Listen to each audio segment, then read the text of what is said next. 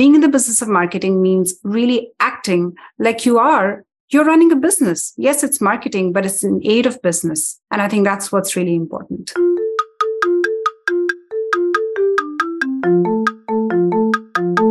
Hi, before we get to this week's podcast, I'd like to tell you that Automated Creative are releasing a book called How to Make It in Marketing, Volume 1. It is a collection of the best marketing career advice we've had from over 200 episodes of the Shiny New Object podcast. You'll hear from some of the biggest, brightest and best names in the industry telling you how to grow your career. You can reserve yourself a copy at this URL. So get your pens out. It's bit.ly, so bit.ly/make it in marketing. So that's bit.ly, bit.ly/make it in marketing. But the make it in marketing bit is in capital letters. So bit.ly/lowercase and the rest is make it in marketing, uppercase. I think you should get your heads around that. And enjoy. It's a great read.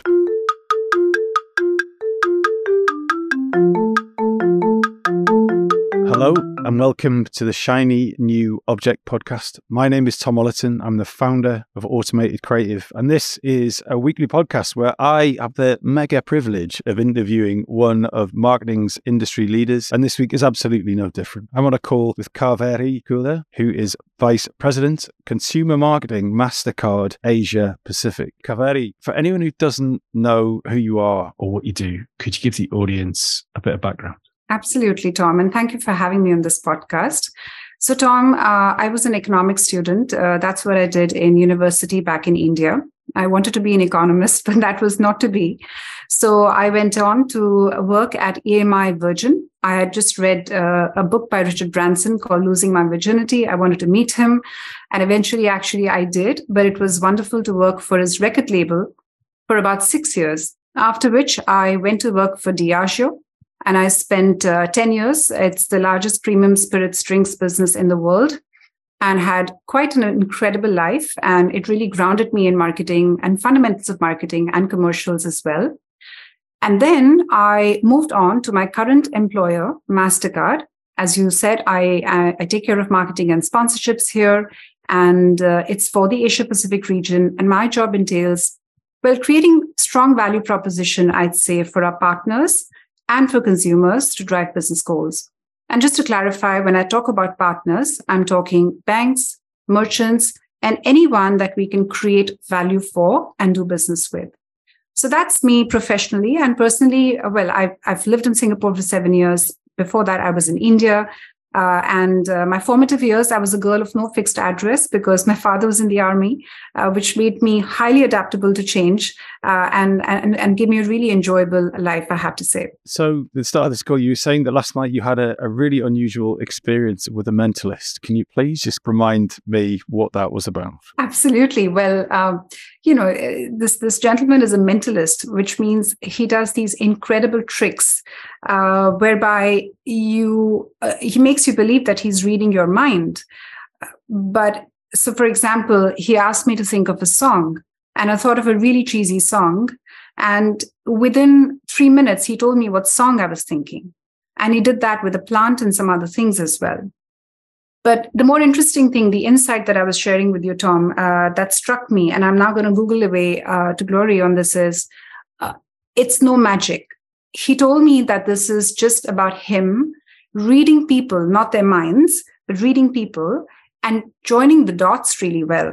And I thought that was fascinating because ultimately, as marketers, and even if you're not a marketer, you could be, you're an entrepreneur, you're a businessman, even if you're a finance person, that's what you're doing. You're joining the dots really well. And if you're not, then you should get down to joining the dots really well.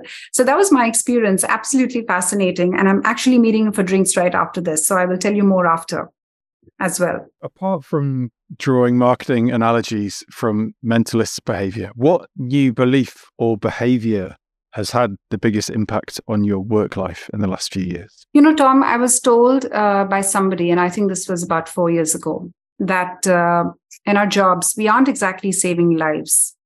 So whilst it's very important to take what we do seriously and do it really well and with integrity, it's equally important that we don't romanticize the culture of perfection and exhaustion And the two obviously are interlinked.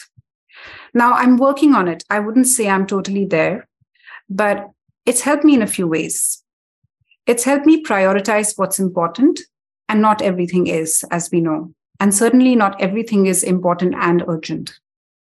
And it's created space for me to take on new challenges and also to reflect more, to spend, less time doing, because when you reflect more and you plan things well, then you also, for the most part, get them right. And even if you don't get all of it right, you have the ability to finesse because you've thought things through. And finally, I'd say, you also trust your team. I mean, it's an important part of not pushing the culture of perfection. It's okay to make mistakes, to fail fast, and to learn quickly. And trusting your team is such an important part of this overall sort of jigsaw puzzle, right? As a leader, you trust them and you nurture them to trust themselves too. And that can only come about if you're not constantly chasing perfection. So that's really helped me, Tom, I'd say. That's the one belief that, or one behavior that I'm still practicing, to be honest. And it's helped me a lot.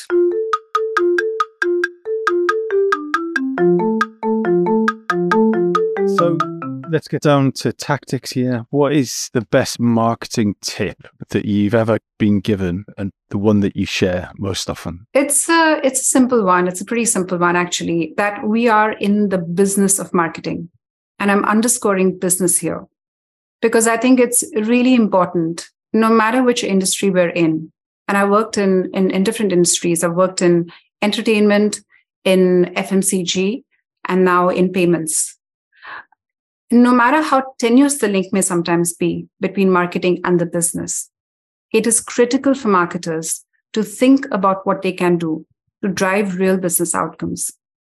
And I think the environment that we're living in and what we're witnessing in the world around us, it's become even more important just to connect the dots between marketing actions and business outcomes. Because it's not only going to help us prove the ROI, the return on investment to the C-suite, and to increase our share of voice in the C-suite, but it will also prove that dialing down marketing investments when the going gets tough, economically speaking, will have a negative impact. So being in the business of marketing means really acting like you're running a business. Yes, it's marketing, but it's in aid of business.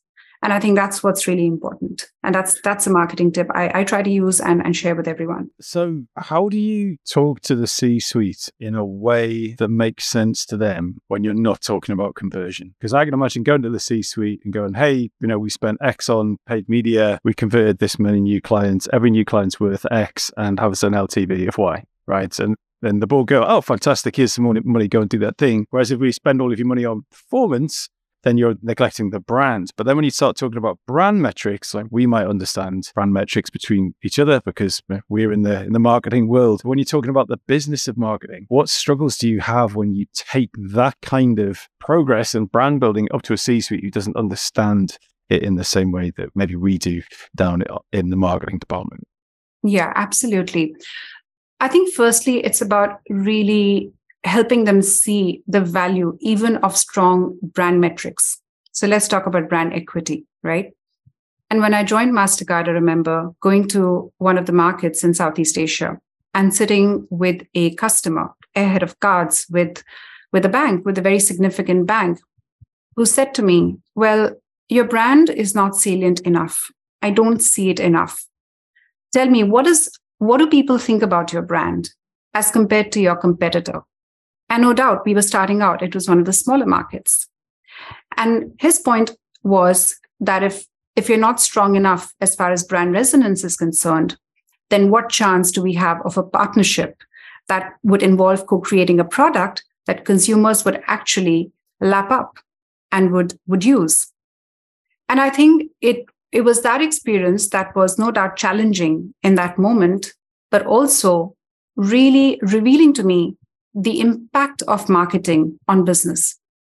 And it was important to come back to the C-suite and socialize that point, share that with the C-suite and say, we need to do a few things because it is important for our brand.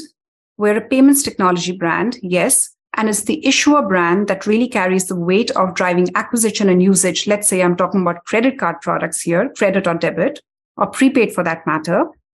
But this is a customer, a partner telling us it's important for the brand to be strong in order for the consumer, the end user, to have confidence in the brand.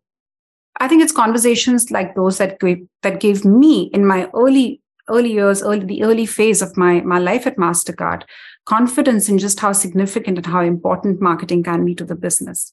But besides that, Tom, I'd say it's also really thinking about unconventional ways in which marketing can add value. Because the one thing that I heard a lot, and again, in the formative years as a marketer, was marketing is a cost center.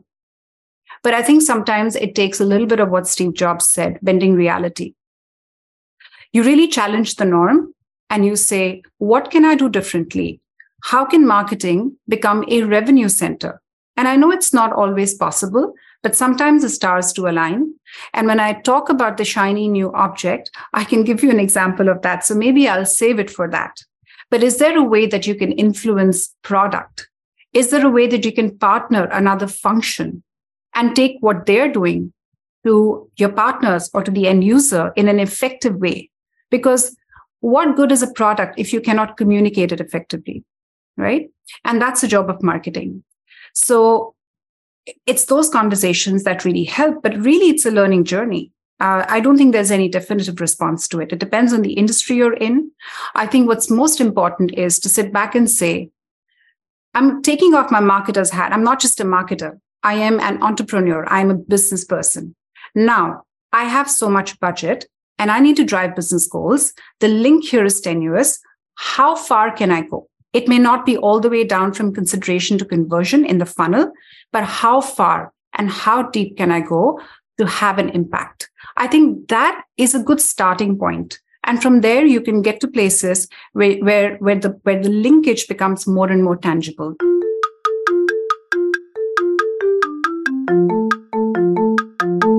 This episode of the Shiny New Object podcast is brought to you in partnership with MadFest. Whether it's live in London or streamed online to the global marketing community, you can always expect a distinctive and daring blend of fast-paced content, startup innovation pitches, and unconventional entertainment from MadFest events. You'll find me causing trouble on stage, recording live versions of this podcast, and sharing a beer with the nicest and most influential people in marketing. Check it out at www.madfestlondon.com.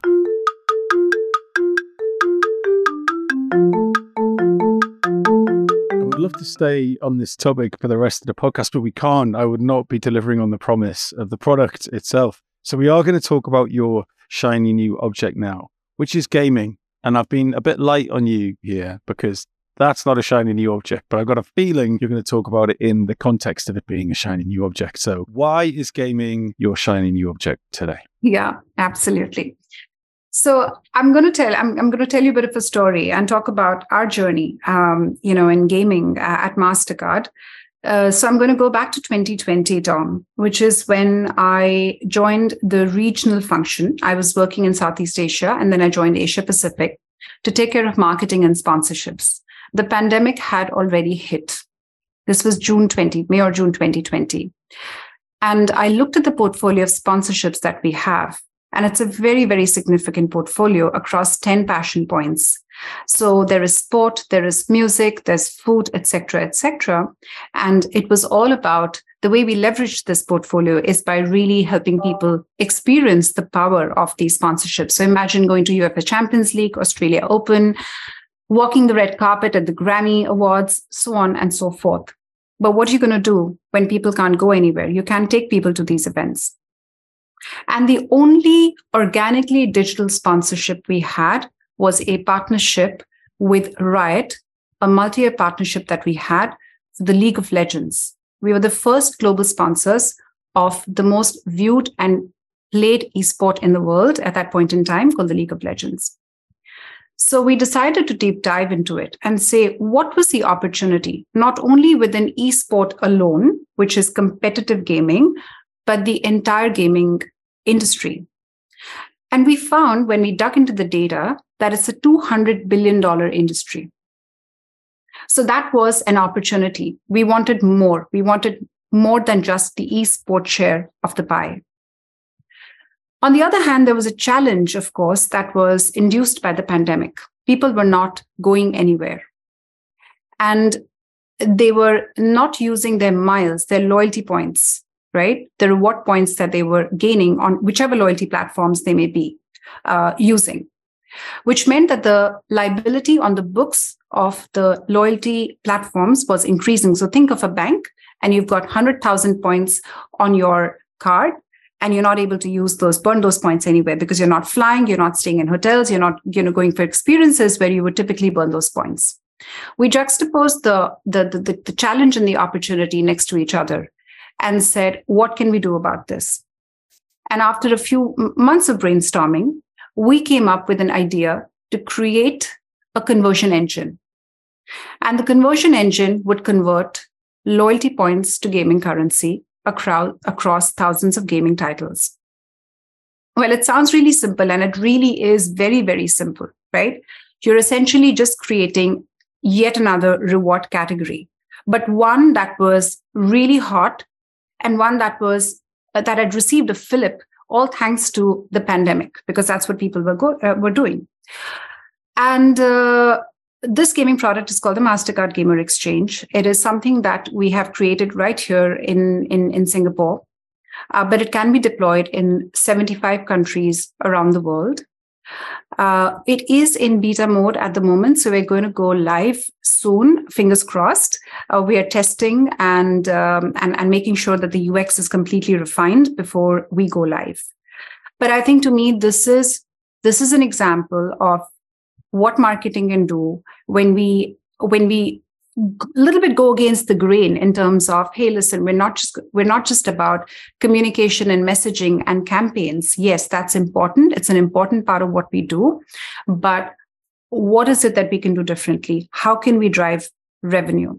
And this product has helped us drive many partnerships with players beyond just financial institutions.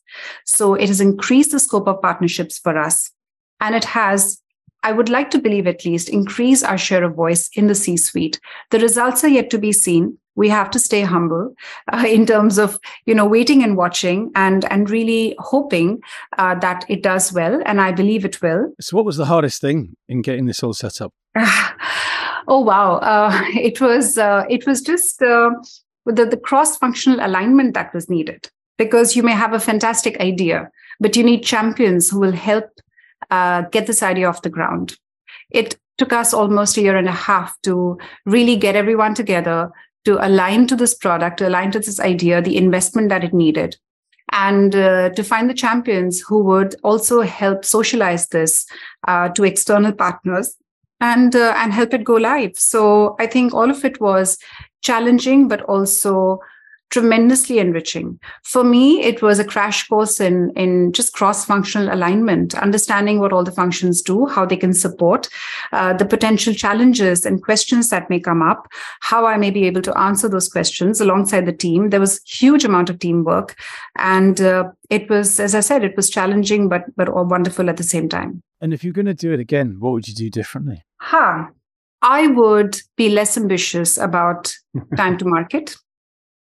I think, soon after we created the product, we thought it was ready to go live in a few weeks' time, and it's taken months because it's also taken a lot of sort of legal processes and data privacy processes. Of course, everything that we do has to be absolutely transparent, absolutely kosher. So I would be a little bit less ambitious about that and more realistic, which would put less pressure on my team and on myself. I think that is one thing I would do differently.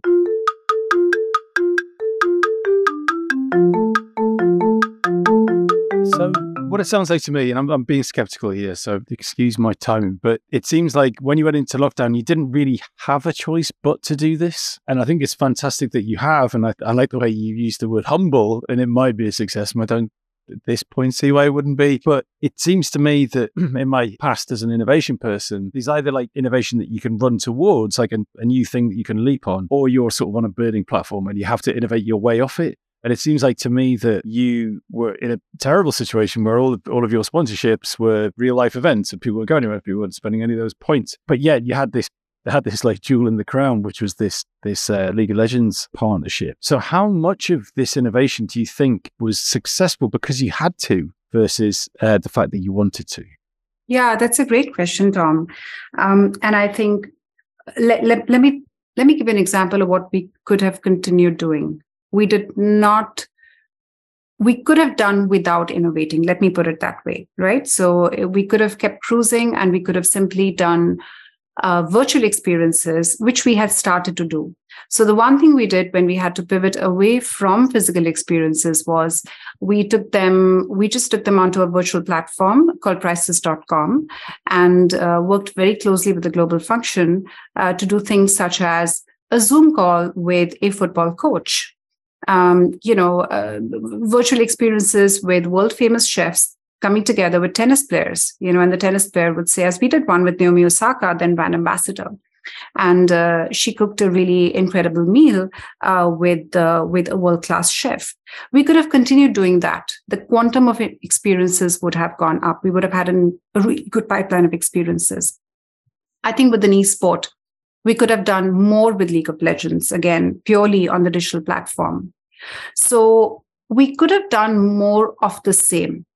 That was eminently possible. And I would say it was easier to do.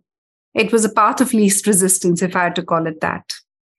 But we decided to create a product, like I said, not remain within the conventional realms of marketing, but go beyond it and say, how do we create something from scratch, not something marketing is expected to do, and take it to the world? This is about giving people access to 3,000 gaming titles by simply burning their reward points, which otherwise they were not burning.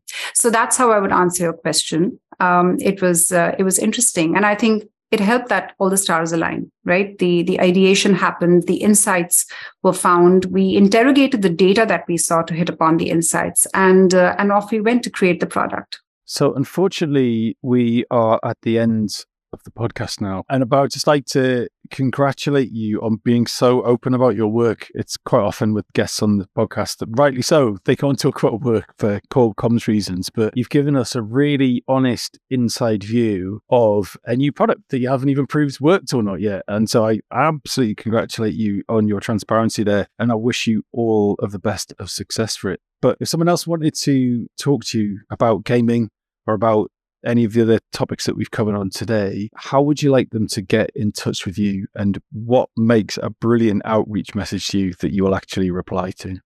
Hit me up on LinkedIn anytime. I would love to interact with you. Yes, there are so many messages on LinkedIn, so it's nice when someone adds a little note and tells me what they'd like to talk about and keeps it really brief and pithy. So I think that would be good enough to get my attention. But I'd love to talk to people. Well, thank you so much for your time. Thank you, Tom. It was such a pleasure talking to you.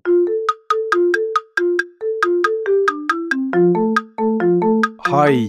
Just before you go, I'd really appreciate it if you could take the time to write a review of the shiny new Object podcast on Apple Podcasts or iTunes, whatever it's called these days, or whichever podcast provider you use. We're an indie podcast, so it would go a long way for us if you could just share the word and give us a bit of a support on those channels. That would just be fantastic. If you haven't got time, that's also cool. And yeah, if you could tell your colleagues about the podcast, and also, if possible, don't forget to subscribe. And I'd love to hear your feedback. If you'd like to speak on the podcast or be a guest, or you think I'm asking the wrong questions, anything, I'd be super interested to hear what you think. So please email me at tom@automatedcreative.net. That's TOM at, I'm not going to bother spelling it. Anyway, you'll work it out. Thanks so much.